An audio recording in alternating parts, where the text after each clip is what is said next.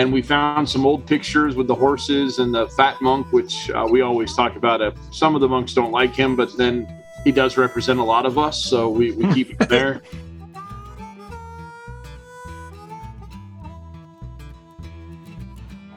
Welcome to the Pints and Pews podcast. I'm your co-host, Dennis.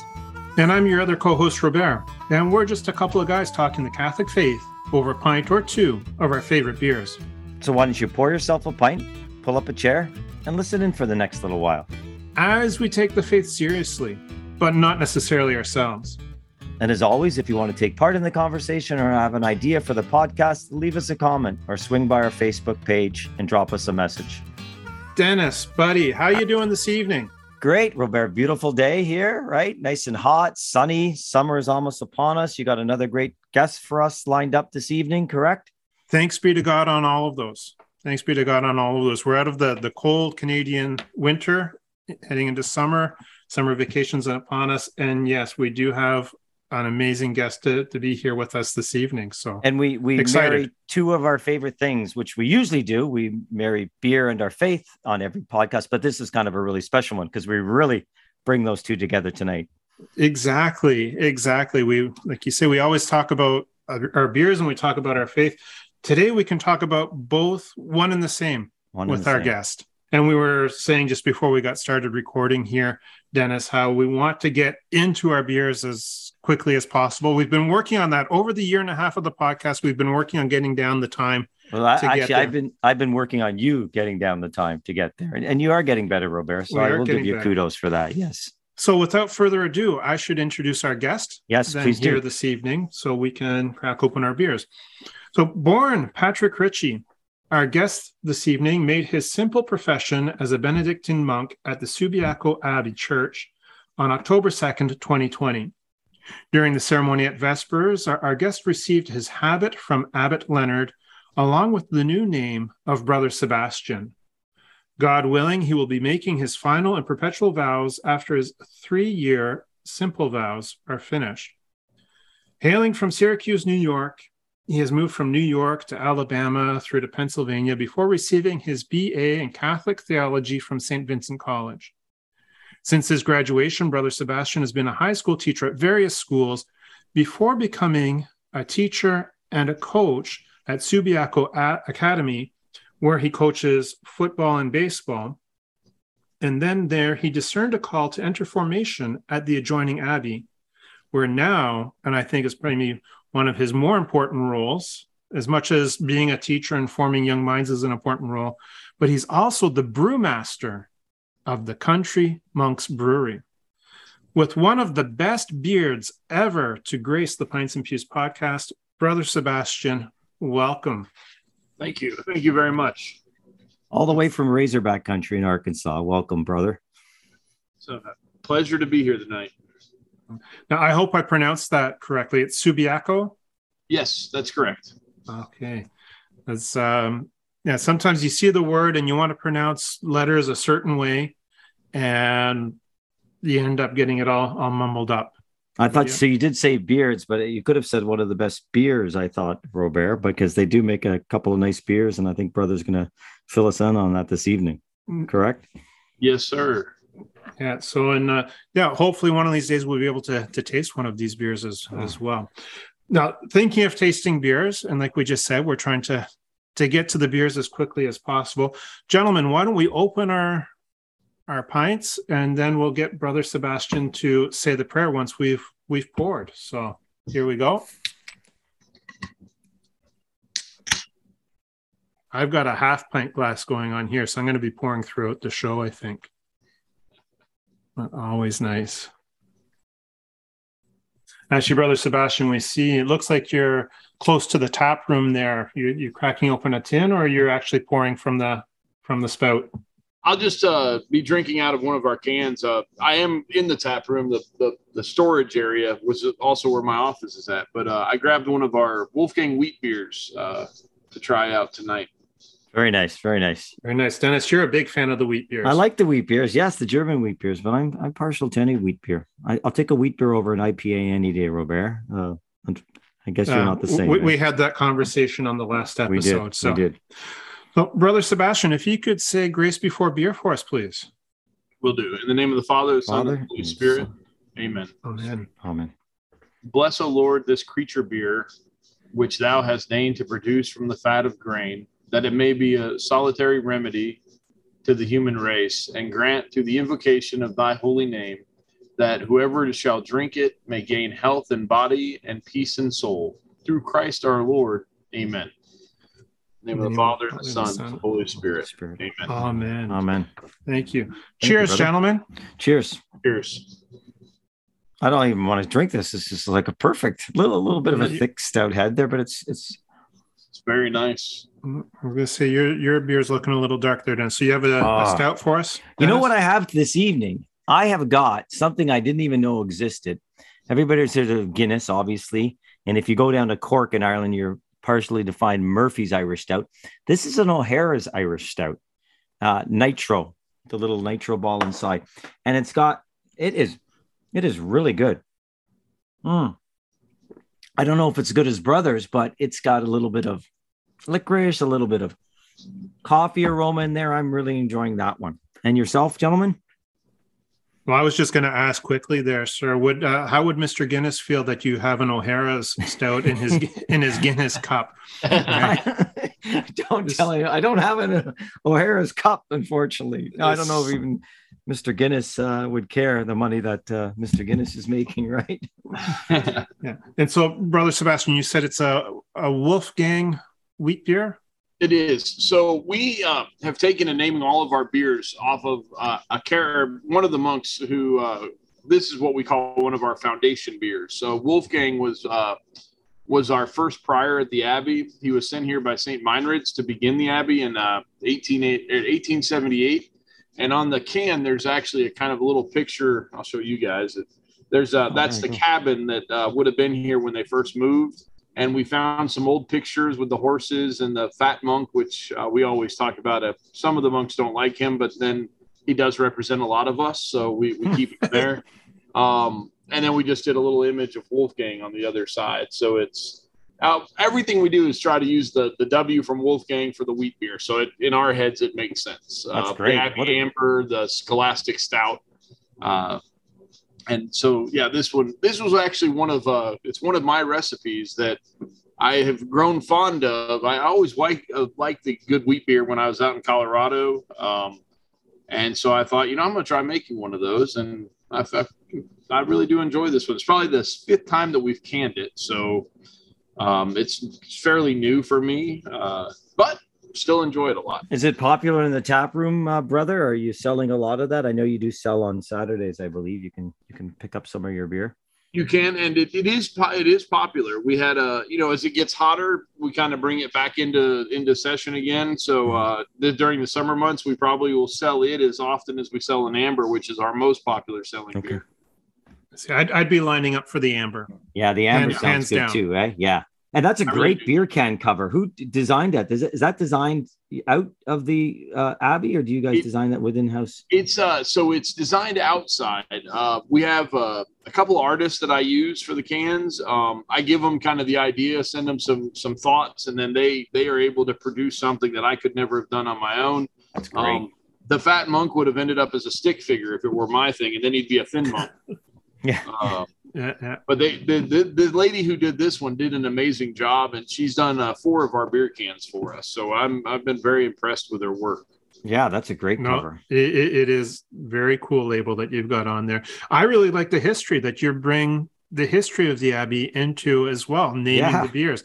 After your first prior, Wolfgang, and you have the original cabin, which would have been the original Abbey on there. I just think that's really neat that not only you're getting a great beer, but you're getting a lesson a little bit in the history of the faith in your corner of the world. And that was a major spot for us when we started this, the process of how do we really want to roll these out. And in the very beginning, it was the 3 flagship beers, the Abbey Amber, the Scholastic Stout, and the Pale Ale. And then as we started creating others, it was like, we really kind of need to come up with I'll give you guys some insight of this. I am a huge label person. So I actually create the labels before I ever have created the beers, and then have to figure out how to make the label fit the beer. So for this one, like I knew it was going to be something wheat, and so I just like I'm gonna try to figure out. And so I have a new one that we just finished. That's it's for our. Oh my gosh, I'm trying to think. It's I've just lost it, but it's the same thing. Like it's an Ignatius Imperial Stout is what it's going to become because Ignatius is our first abbot. But I don't have the beer made. I haven't even gotten to that point yet of figuring out what the beer is going to be like. But the label is done, and it looks already, amazing. So someday it'll get a beer added to it. Again, that's very cool, and just allowing the Holy Spirit to guide the process, and again through the history of the Abbey and pulling the two together. And I like that notion that you get the idea. You want to see what the label is first, and then you make the beer fit the label, as opposed to the other way around. Yeah, that's very cool. I want to talk more, but Robert, you got to tell us what you. Yeah. So speaking about the Holy Spirit, and last week we celebrated the great feast of Pentecost. I'm drinking an Old Flame. I wanted to come back. This is my local. This is the brewery that's local down to the town that I live in. Down the street, 15. It's one rosary walk away. And if I'm walking to the brewery, it takes one rosary to get there. So it's great. I'm having the Old Flame Blonde this go around. It's not one of my usual go-tos from them, but had a blonde earlier today when we were out. So I thought I would have another blonde here. And again, wanted to come back to my own hometown because we haven't featured one of their beers for quite a while. But also in the last episode, I was talking about the Second Wedge Brewery, which is in the next village over, and what they've been going through because the tornado that ripped through there almost a month ago now, and they're having to rebuild the brewery. Well, the Old Flame Brewery here in Port Perry has allowed them to come in and use their machinery and their brew room and to help get them back going again. And like most small towns, like on The Simpsons, there's the kind of that rivalry that is between Springfield and Shelbyville. And it's kind of the same thing up here. There's the rivalry between Port Perry and Uxbridge. So to see the brewery from one town helping the other brewery out is fantastic to see, and a great show of fellowship and people coming together, which really is what we're called to do as Christians as well. Absolutely. Catholics, that notion of fellowship and coming together. For sure. And brother, you could probably speak to that coming from, Subiaco, Arkansas. You chip in when the, stuff is down and you have to get together and build it up again and stuff. So you probably can relate to what Robert is speaking about. Yeah, definitely. There's all, I'll have stories we can talk about as we go on. Absolutely. Absolutely. And you're going to mention a couple of other beers because I know you've got a traditional Irish red or something to that effect there too. I don't know if you're brewing that right now, but I've heard you've had that. And that sounds like another one, Robert, that we'd enjoy because I know there's one up in Port Perry at the Old Flame. You have a red as well too. So all this beer talk. For yourself there, Dennis, anything that has the word Irish in it. Yeah, I usually like that. But you're hitting all the right notes with your beers. The one beer that you do have, which I'm surprised because we'll talk about that a little bit later when we mention another brewery that felt their demise was due to the IPA. You do make an IPA, and Robert is very fond of. I'm not crazy about the IPAs, but you do make one on site as well, right, brother? We do. We have it's more of a traditional pale ale instead of the straight like. Oh, okay. One of the things that we have in our area is two breweries that do a great job with their IPAs. So instead of trying to match or do something, we stuck with the one that we made in the very beginning and have really just kept making it. And hopefully we make it well enough people enjoy it and they keep coming back for that one if they enjoy a pale ale. Right. So that's the only pale ale. You won't verge into the IPA territory at all because you've enough people doing it. No, fair enough. And that may be I know you were just talking about another brewery that has decided also not to do that same thing, and it hurt them a lot. And so that's why we just did the one. We thought maybe we do the one and then see what happens. And it's been successful for us, so we're going to keep doing that, I think. Well, you were doing, as Roberto probably talked about, but you were into cattle, obviously, but you moved from cattle into beer. Now this is such a huge process, and I don't know when you want to touch upon that, but it seems like all hands on deck for a lot of this stuff that it's not. And was there talk of enlarging, I think at one time or something? Is there still talk of that? We still have a little bit of talk of it. We're trying to figure out like what would be the best way if we did enlarge. What's the best way? Is it going to be more for distribution, or are we still going to try in-house? We've talked about food in the tap room, but I'm not a huge fan of that because I've worked in restaurants before and they're hard, and it's just not one of those things I'm really excited about. But if that's where the community decides we need to go, then we'll have people there to help us out, which will be great.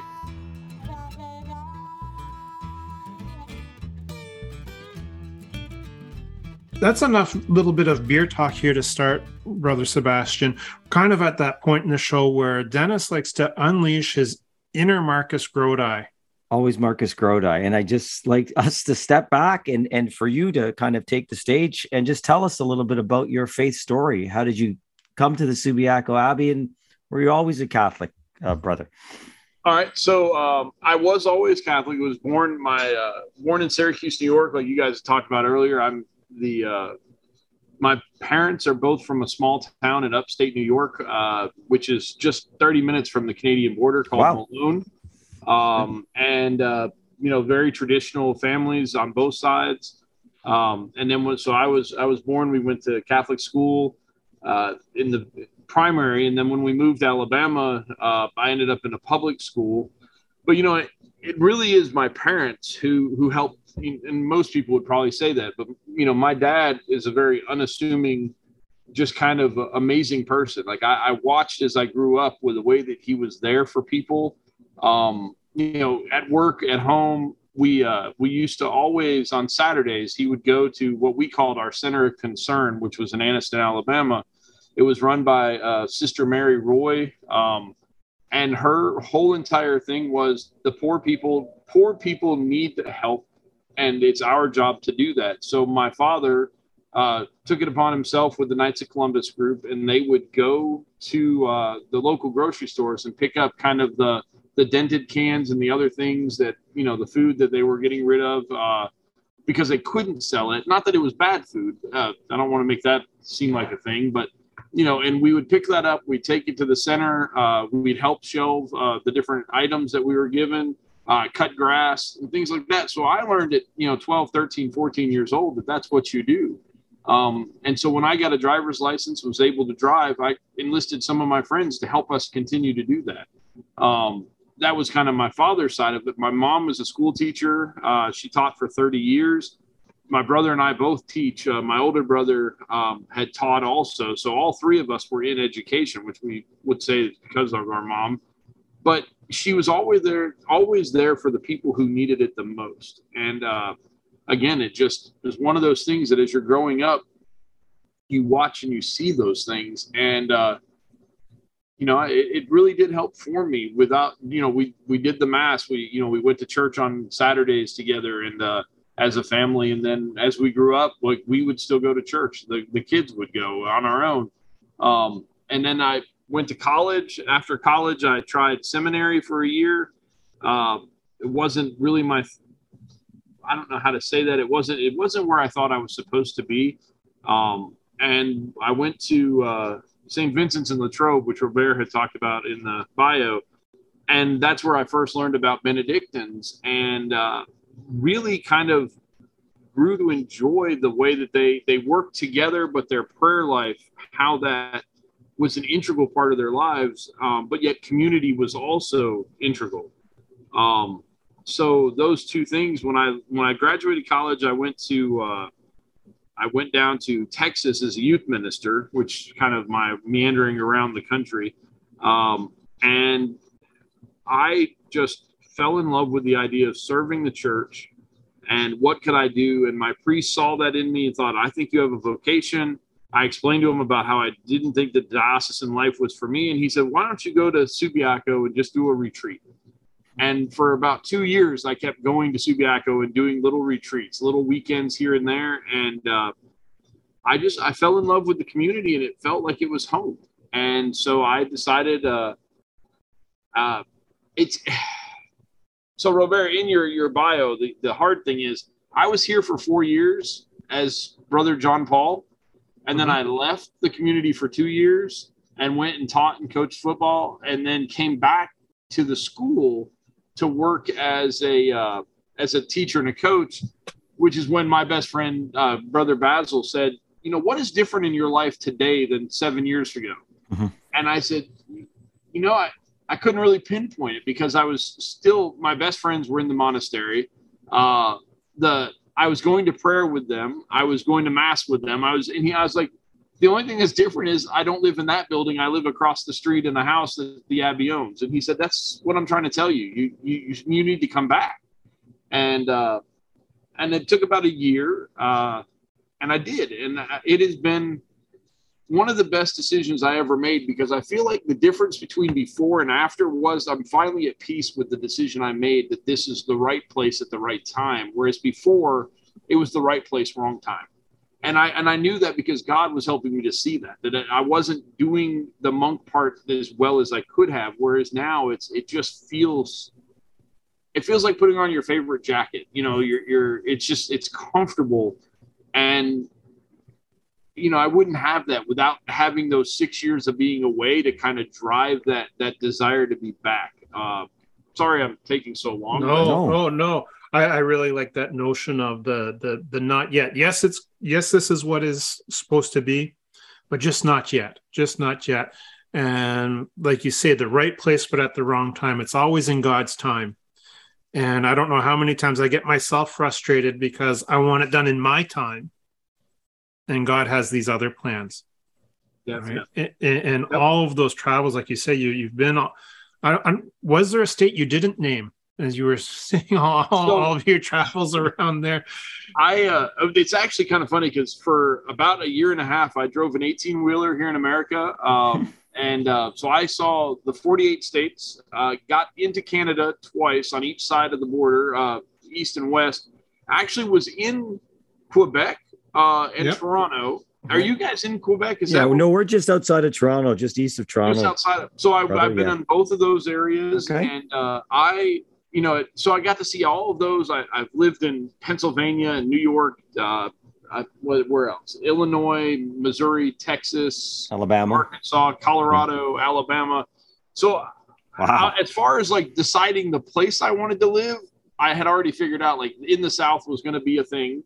And then it was once that had happened, and once I knew that it was going to be a Benedictine community, it gave me an opportunity to visit 3 or 4 of the monastic communities in the South. And again, like I said, I just really fell in love with here. And over time, it just became one of those deeper loves, I guess. Yeah. Just for our listeners, brother. So you had the name Brother John Paul, and then you obviously came back and then it's now Brother Sebastian. Is there a reason, or what's the reasoning just behind that the name has to, or did you just decide that?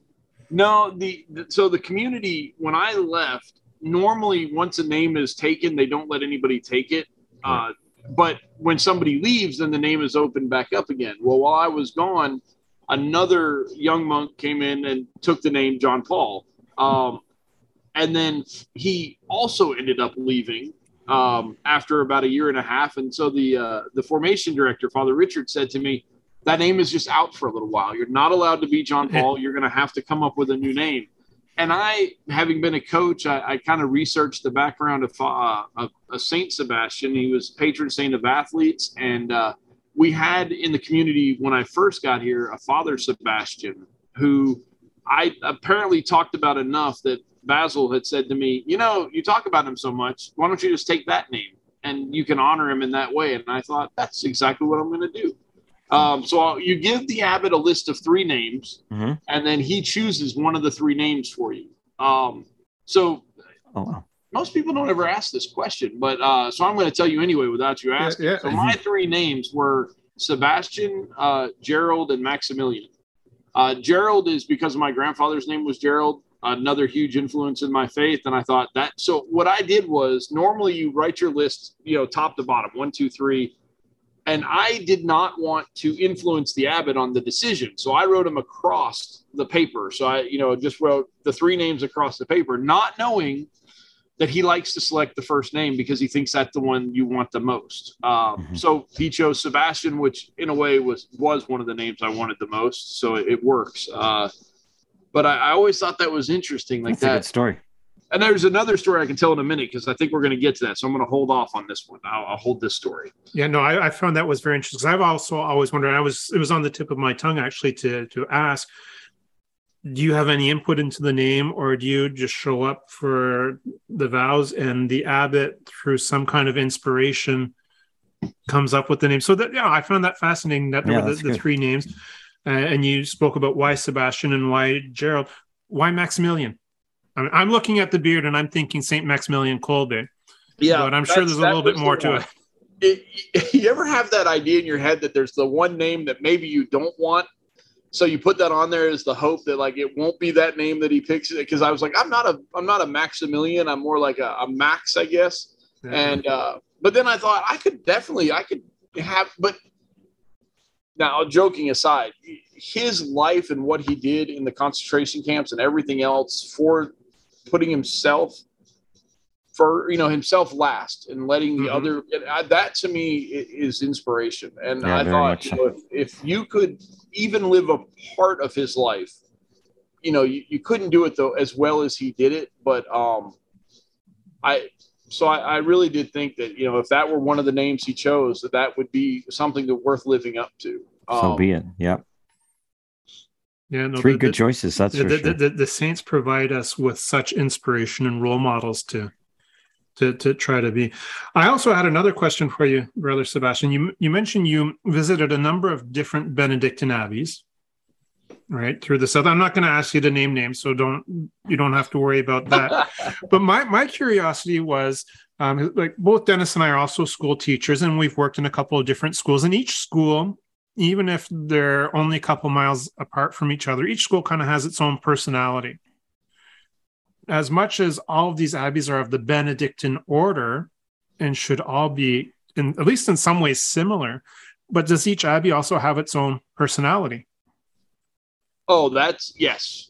You'll have, I feel like we live up the idea of the Country Monks moniker that we use for our brewery and for all of our products and things like that. It's that, and you're right. I don't want to disparage any other community, but the thing is, for me, when I visited the other places, it seemed like they kind of had their one part that made them who they were.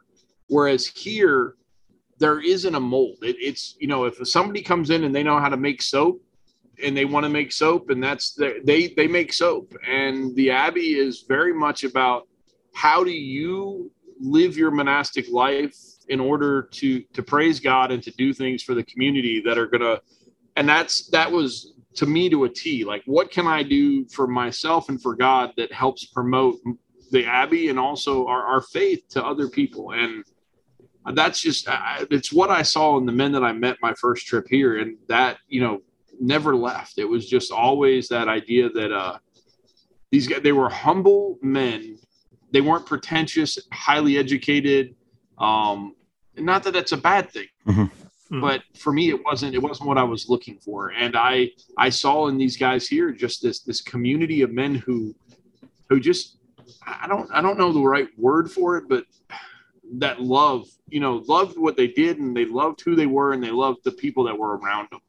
And I wanted to be a part of that. Nice. And is it a good cross section of men from the States, brother, like the Northeast, the Midwest, the West, Southern? Are many from the South, or is it kind of all over? It's kind of all over now. In the very beginning, I'm sure they were very much centered right around here in Arkansas. But in the last 15 years, you've got like myself from Alabama. We have brothers that are from Louisiana. Another guy from upstate New York who his family is actually about 30 minutes away from my family, where my family grew up. Okay. My family knows his priest. And so you have, and then a couple of local guys. So there's a nice cross section of monks and coming here from different areas, but also still a couple of the local guys who know of us and join because of that prior knowledge. And then there's the ones of us who come on the visits, and it's just like, this is the place. This is where we should be. Yeah, just kind of, Nice. I've always shared this with my students, and just when it's what God wants, when you know that this is where God has called me to be, there's just that feeling of of rightness. And I always share, for me, the first time I really ever felt that was on my wedding day. And I'm standing in front of the sanctuary and the back doors of the church open, and my bride stepped into the church. And I get goosebumps even now when I share this. And I saw Ellie standing at the back of the church. It's like, this is right. This is what God wants. And the second time I ever felt that was the first time I held my son in my arms. That's and awesome. and so what you're saying there is reminding me of that, and giving me those goosebumps, that when you were at Subiaco Abbey, you just realized that is where God was calling you. We joked about it the other day. Somebody said, well, what if you decide you're going to leave? And I said, there's only two ways. I'm going to die, or they're going to vote me out at this point. I did not leave the first time to come back to just leave again. To me, it is exactly that. It's a feeling that you get when everything else just washes away, and you just know that it feels like that's the place, or that's the right situation, and you just have to trust that God is putting you where he needs you to be then. And that's what I'm doing now.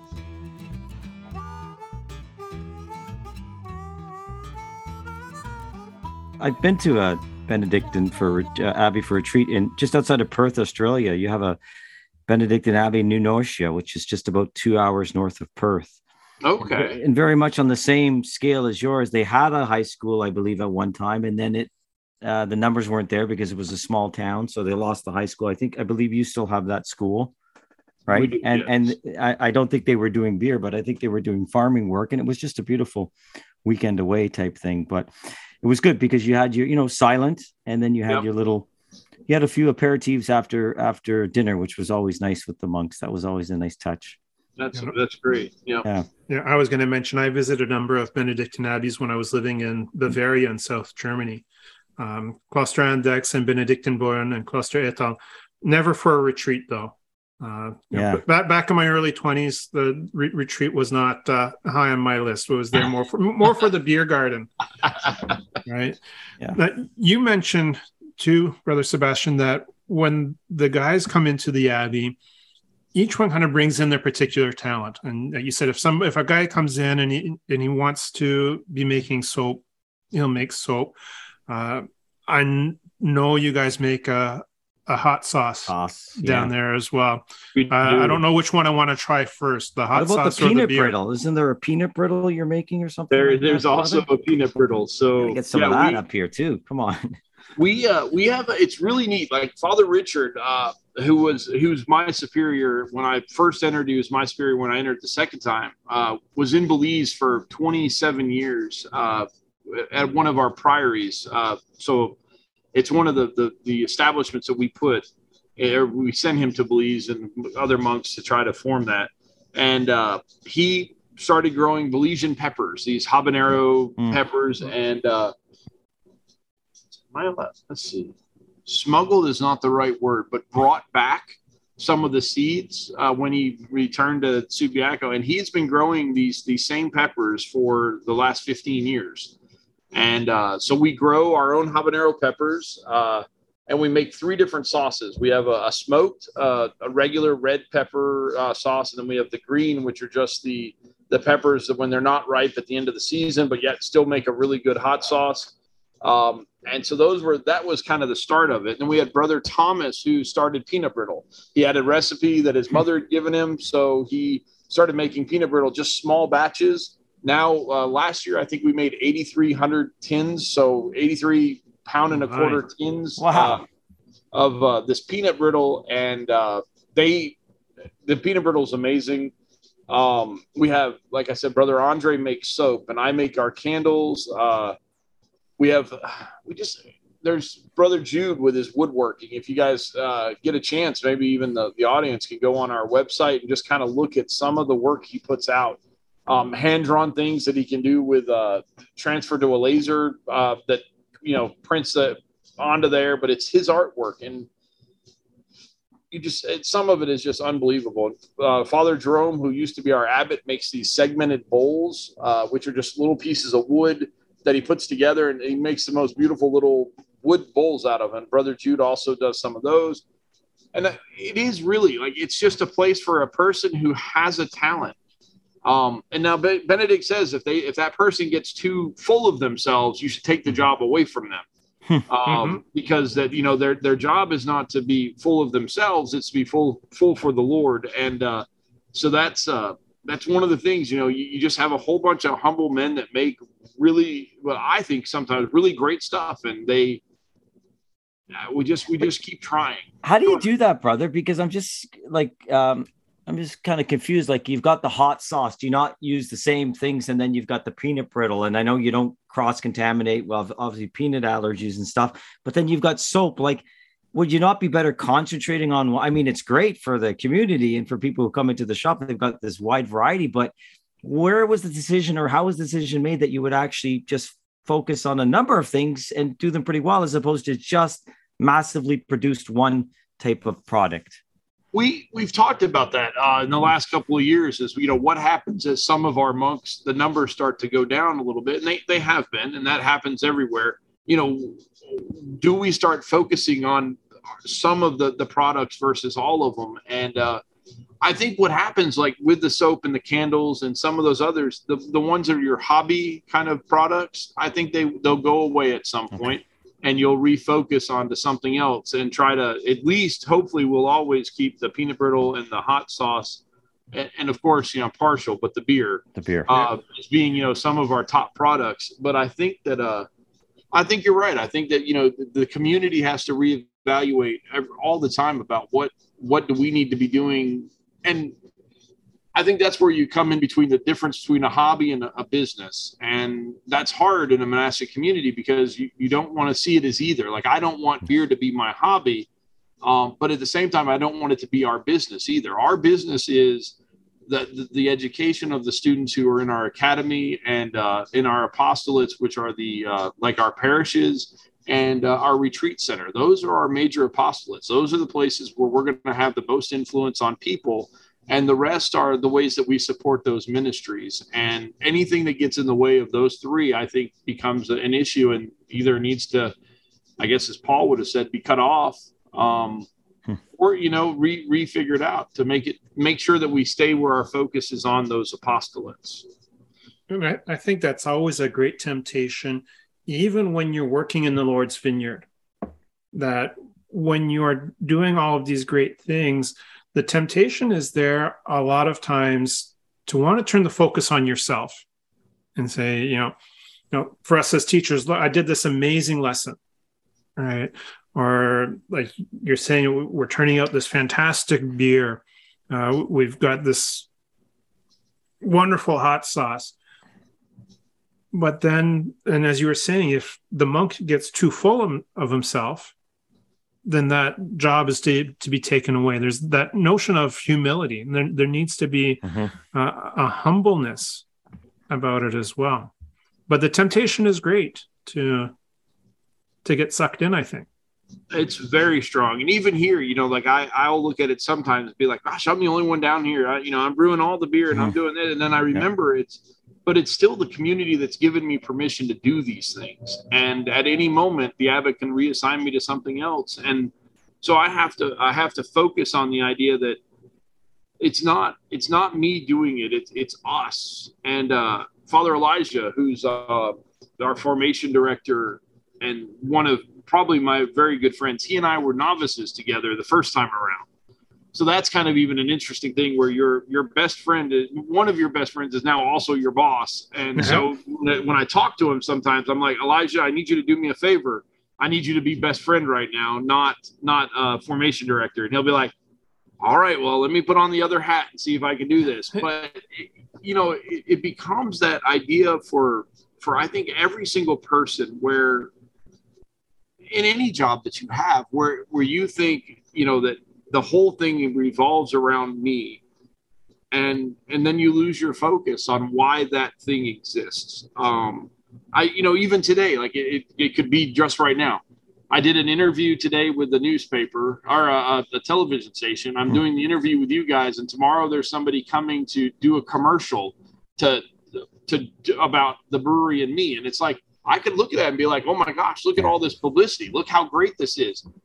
And then I have to remind myself again, stop that. Don't do that. It's not about you. It's about why does this place exist? And it's the hospitality that we are going to be able to offer for people to have this entrance into the monastery that would never normally happen. We don't.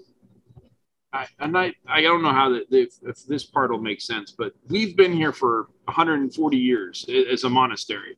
And I'll have people come in the brewery or the tap room and they'll say, I've driven by this place for 40 years and I've never felt comfortable stopping. But this tap room is away from the main building. It makes me feel like there's kind of this middle ground that we've met. And I just want to know more about why you guys are here.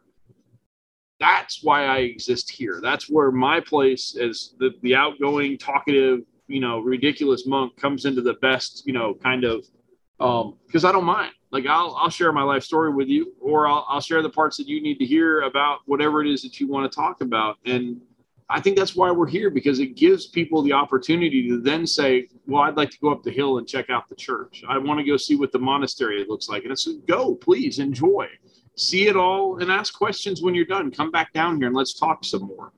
And that it really is, for me, it's the most important thing that we can offer for our community. I love that. Yeah, a little bit more about that interaction with the community. So the tap room's open on Saturday, and you wouldn't be in a traditionally Catholic area. Obviously, we're talking about Arkansas now. So what has that been like, brother? And I do believe you're a big employer down there as well, too. So there is this interaction. You got people coming for retreats, but you also have people coming there just to have a beer or just to buy some product.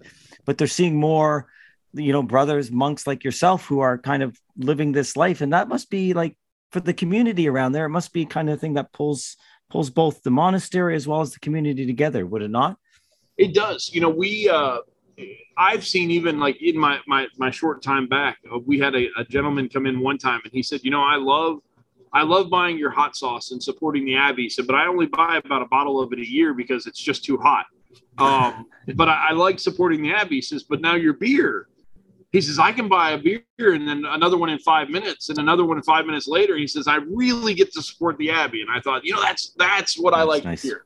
Yeah, I was going to say, is that a marketing ploy? You give them the hot sauce first, and then they've got to put the fire out with a few beers, or you might be able to do that. I always like to tell people the stout is the best for the quenching of the fire. It has a little bit of milk in it. And they're like, you're lying. And I said, yeah, a little bit, but at least you can try it out. We'll have to remember that, Robert, for sure.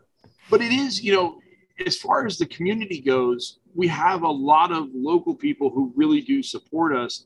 And I think here in the tap room, like when we are open from 9 until 4, we'll have those people come in and then they join in the conversations with the visitors. And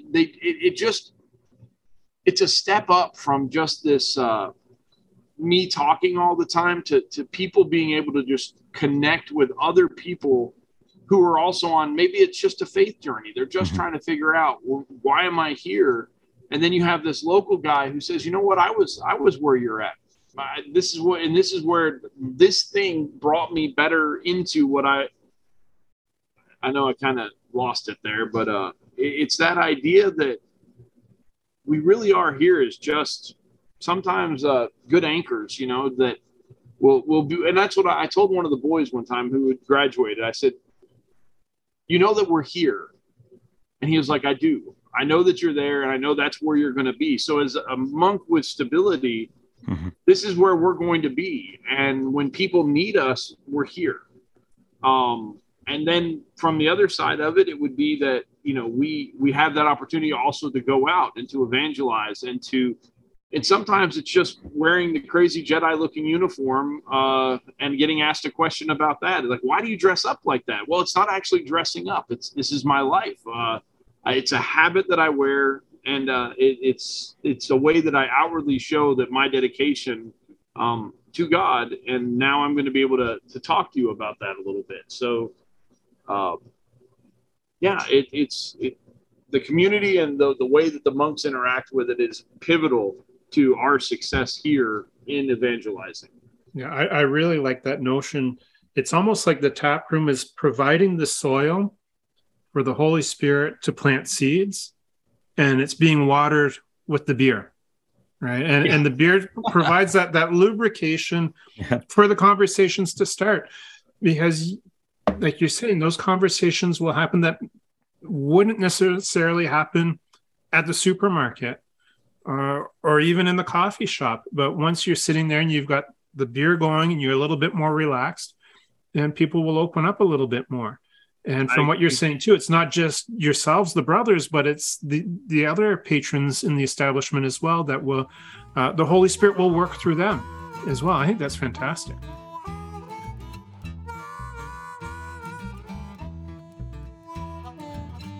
You mentioned earlier about that everyone comes in with their own talent, and you made an allusion. So I'm going to put a guess out there, Brother Sebastian. When you originally went into the Abbey, you were looking to make candles and not brew beer. Did I pick up on that right? So what I heard. I thought when I was coming into the Abbey that I had already predestined myself that I would be a school teacher and a football coach, because that's all I've ever done. And it's what I've done since I graduated from college. And I thought that's what they're gonna have me doing. I was not shocked, but when the abbot asked me during Simple Vows, he said, "I think for your first year, we're going to have you assist Brother Basil with the brewery, the tap room, and his candle making." I said, "Okay, I can do that for a year." And then my second year, it was, "Okay, now we're going to have you run the tap room, the brewery, the wine making operation, and you're also going to make candles." I thought, okay, I can do that for a year. And then like it slowly became more of, I got out of the idea that this was Brother Basil's thing, and it really just became a part of what was me. And I think I kind of said it earlier today that, and I might have even said it earlier, 20 years ago, I would never have said to myself, "You're going to make beer. That's going to be the rest of your life is making beer." It's kind of funny because I'm not a huge beer drinker, which may shock people that a brewery person is not the big beer drinker. Probably better that way. And that's what the abbot says to me all the time. He says, "We're not going to waste any profits on you drinking beer." And that's very true. I love it. And so I know what the beer I want it to taste like. And that's the goal I have when I'm drinking beer, is it should taste the way I want it to. And, but then after that, it's more, I am totally focused on how can I do this in such a way that it actually does good for the abbot.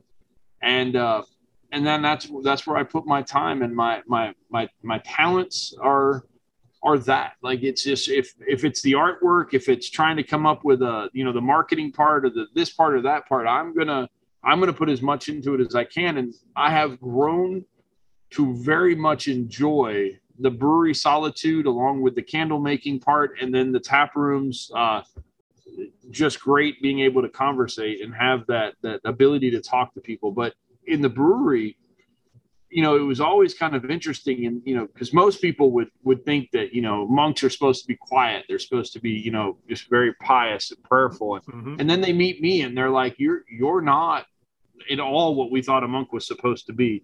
But then I get these moments where I spend most of my days alone now. And I read a book recently, which I wish I could remember. It's Contradictions of the Rule of St. Benedict. And one of the parts I read that really stuck with me was the idea between the difference of being alone and being lonely. And I think most of my life, when I was alone, I was lonely. And I was always looking for that next conversation or that next person, and not doing the thing that I was assigned to because I was lonely. And then I started, really looking into like my inner life and trying to figure out that alone isn't scary. Being by yourself and doing the thing that you're supposed to be doing is okay. And then but you're never alone because you have this extra time now that you can spend in prayer. And, guys, honestly, and I'm sure you guys know it, like, we have people constantly that'll ask us, "Hey, can you pray for, can you do this?" Two people today, I'm this situation, this person, can you please pray for him? And I carry around a little notebook sometimes that I'll have like just jot names down and then put it back in my jacket or my habit, and I'll just be able to take that out when I'm alone and just be like, that's what I'm going to do right now. I'm going to take this time and pray for that person or pray for that whoever it was that asked. And I think we all, if we could just figure out that difference between those two situations, the world would be a whole different place. For sure, 100%. And I think that's just a beautiful notion, the difference between being alone and being lonely. Lonely, yeah. Right. And the being lonely is almost like a choice.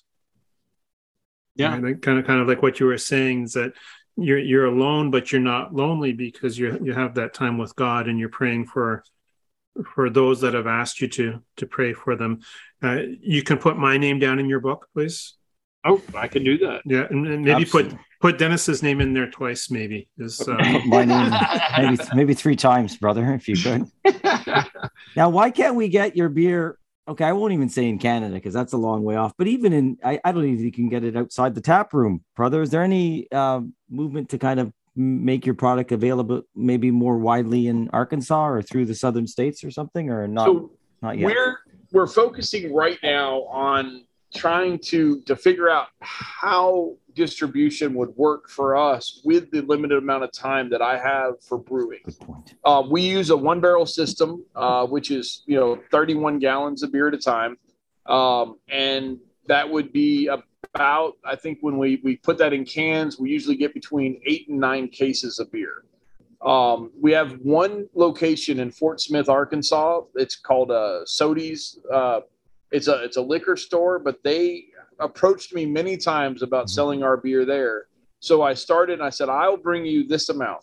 Mm-hmm. And then when you guys get low, you call me back and I'll figure out whether or not I can keep handling it. Would it work for us? And it stretches. Like it's very hard with just one location to be able to sometimes keep, when they reorder about every 2 weeks. I was going to ask, are you halfway back to the Abbey and the cell phone's going off that they need you to drop more? Yeah. The first week we were there, they called me back and said, hey, next week, can you bring us 9 more cases? And I was like, you can't make that. No, I don't think I can. And they're like, oh, how about 4? And then we'll do 4 the next week.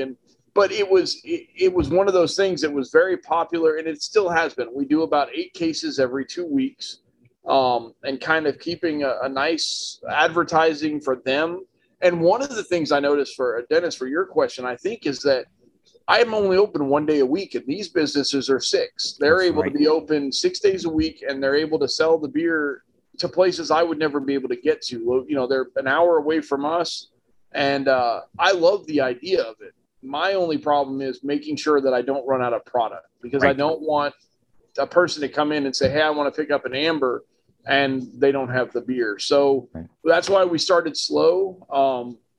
And that would be part of the business model, would be how do we size up without overdoing it, but at the same time not, some places have said, well, if you're at 1 barrel, you go to 3.5 next. And somebody else told me, well, if you're at 1 barrel and it's going well, you go to 15 barrel. And I'm like, well, that seems like a pretty big jump. Yeah. I'm not really sure what we're doing there. You don't want to become a business, like you say, right, brother? It's not a business. Yeah. Because now you're hiring people to do the work for you, because you can't handle that amount of work. And like Father Elijah and myself, Father Patrick, always talk about, our job primarily is prayer.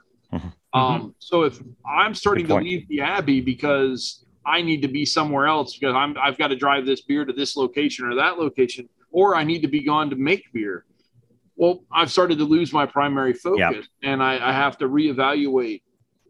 And I think that's really where we are right now, is how do we scale up in a reasonable, smart way that we could still provide some, maybe it's Little Rock, maybe Fort Smith, maybe Fayetteville, some major hubs.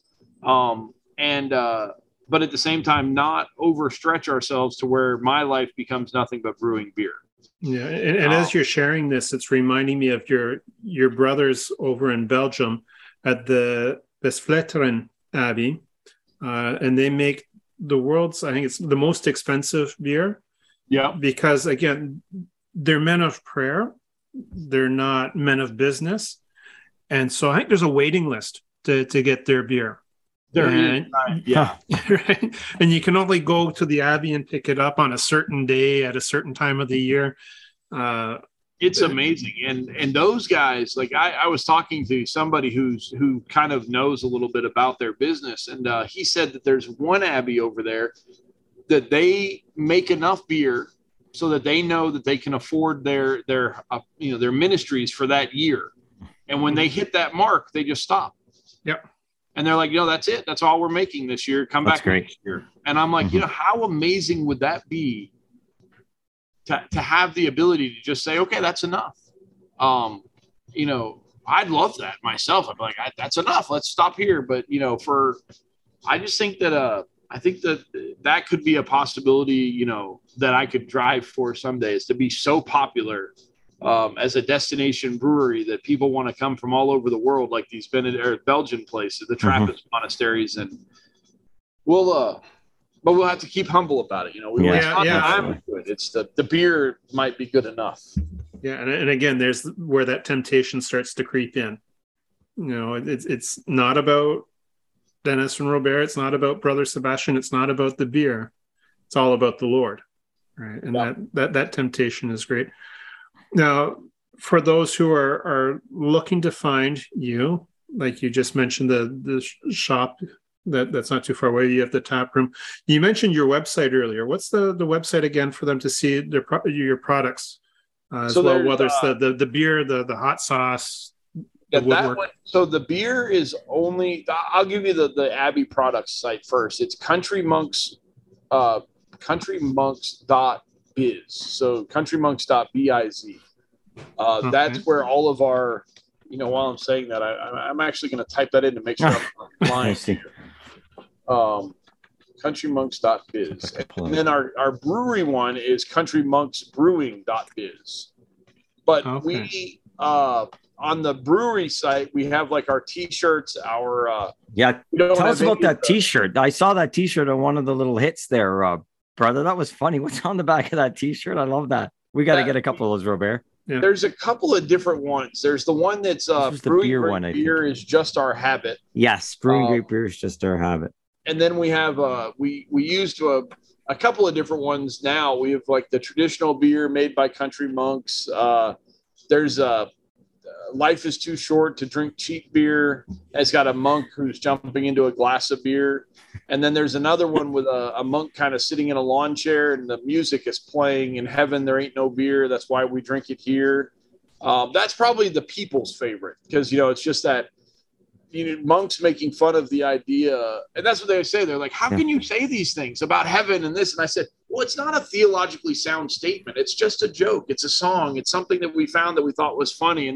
But it's a conversation piece. Yeah. It's taking the faith seriously, but just not necessarily ourselves. Exactly.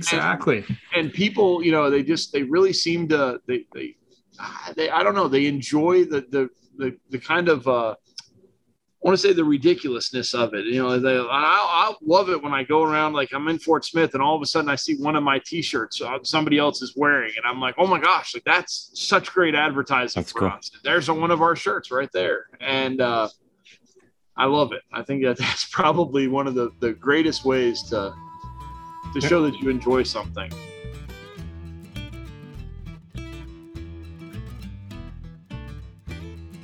Yeah, the last picture I saw of one of your shirts was on a certain monk as he was on a scooter on the streets of Rome on the Facebook page. Would you know who that was, Brother Sebastian? That might have been me, I think. Oh, that's right. Yeah. The kids made fun of me the entire time we were in Rome because I refused to get on these little electric scooters. So then I was the last day we were going back and we were waiting on a car or something, a taxi. And I said, there's a scooter. I'm going to go ride it. And I almost fell off of that thing about 5 times before I finally realized the balancing issue is a very big deal. But I've got a short little video clip of it. And I'm just rocking back and forth the whole way. And finally, I kind of got it under control, got my feet in the right place. And but I'm wearing that big shirt. And, I always tell people I'm kind of a big guy. And I'm making nice advertising billboard. Like people should really pay me to wear their clothing lines. But I did. I enjoyed the trip to Rome a lot. And I told you I was going to tell you guys a story at some point. We're almost there. That's right. Yep. Okay. So we'll keep going. We tell it now. Why don't you tell the story? We'll finish up with the story. I think that would be a great way to end things here, Brother Sebastian. So while we were in Rome, we kept going to all these different churches, and the boys even. So it was a group of 15 of us. It was 9 of the boys who had graduated either in 2021 or 2022. So it was a young group of guys along with 5 other parents and myself. And this one day we just kept going. Church after church after church had something about St. Sebastian in it. It was a statue, it was a painting, it was a mosaic. And I'm like, oh, guys, look, there's St. Sebastian. And oh, look, St. Sebastian statue or St. Sebastian on that painting. And they're like, is this the St. Sebastian tour or is this the tour of Rome? And I said, well, it's going to be one or the other. Well, I don't know. I've never been to Rome before. This is my first trip. We go to the Vatican and we're inside St. Peter's and we're walking around and I start looking and I'm only focused on where's the tomb of John Paul II. That's all I really wanted to see. It was one time my monastic name.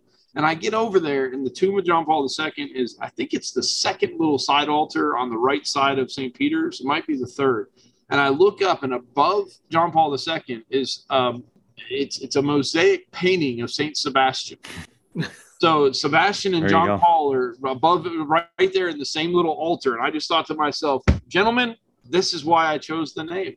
I got both of the saints that I wanted, and right there in St. Peter's. And they're right here together in St. Peter's. That's very nice. It was, the whole trip to Rome was humbling. I don't know that we in America truly understand churches in the way that the Renaissance period and in the old church, you walked in and it didn't matter which one you went into. There was a church, it felt like on every block, but it was more beautiful than the church you had left the last one, and something different about this one and that one. And then the relics of apostles that are buried in this one. And that one has, and you're just like overwhelmed with. And that's what I told the boys, I said, our faith is on full display here because you don't get this. You go to France, you'll see it. You go to, England or you go to Germany, you'll see these churches. But, in America, you just kind of sometimes end up, and maybe, I don't know if it's the same in Canada or not, but. Oh, it is. You just kind of get these lackluster, sort of neat little, but there it's like people, we were saying like, these churches are built by families because those families wanted to honor God in some way. And this was their way. And what a beautiful to walk around and be able to live your faith in these images is just amazing. And I was floored by it. And I'm very happy that the abbot allowed me to go and to share that moment, and but also to just have that experience now of having been to Rome. Yeah, and just that whole notion of truth and beauty is what brings our faith alive. And I lament often the modern church architecture that we have over here in North America. Dennis was up at my parish last weekend for a Mass, and the pastor we had before, I think, did a very commendable job of taking a cinder block box and trying to make it look like those Roman churches. Yeah. He was a priest of Italian background, so he was really trying to bring that alive, but within a concrete box. Mm-hmm. But, late 70s architecture, yeah. And really lament. But that notion of truth and beauty, and the beauty of the architecture of those churches makes the faith come alive. And I think too the beauty that you can put in a glass, because it truly is a thing of beauty. And what you and the brothers are doing down there in Subiaco, especially with the tap room and the beers, and providing that space for the Holy Spirit to work, whether it's through yourselves or through the other patrons, I think that's just an amazing thing. So I wanted to thank you for joining us this evening, Brother Sebastian. Thank you, brother. And sharing all of these stories. I'm just, wow. I think Wow, we've was just about scratched the awesome. surface. I think we'll have to get you back, brother. It's been such a great conversation, but we definitely want to hear more, and maybe we'll get down there one day soon, Robert. It sounds like a road trip. The retreat center sounds beautiful. We can go to the tap room and meet brother Sebastian in the flesh. But it's been a great hour or so. But unfortunately, the time is upon us again. Tempest fugit. Time flies. Part 2 for sure in the future. Please God. Thank you guys very much for inviting me to be on the show with you today. I really do appreciate the chance. And it's been great to hear your story, brother, and what you're doing down in Subiaco. And Subiaco's always got a special place because I lived in Perth for a little while, and one of the big suburbs of Perth is, of course, Subiaco. So there's definitely been, and that's what the monastery, north of Perth. I guess there was a heavy monastic presence one time there. So Subiaco always rings a bell for me. So I'll never forget that name. That's for sure. That's awesome. Thank you very much, brother. Have a good evening. Okay, thanks, brother. Thank you. Yep, I appreciate. Oh, brother, wait. And yes. we have to. And don't you? We have something to. Yeah, I always forget. It's an age thing. I always forget. Coming your way, brother. Yes. It's the Pints and Pews ball cap for when you're coaching ball. We'll be sending. Very much. We'll be sending that down. Robert puts that in the mail. I don't know how long it takes to get to Arkansas, but it should be there by July, I would imagine. Well, it depends on how long it takes Robert to get it to the post office. That's the that's the other part of the equation as well. Yeah, I will happily wear the hat. Thank you very much again for your time tonight and letting me be on the show.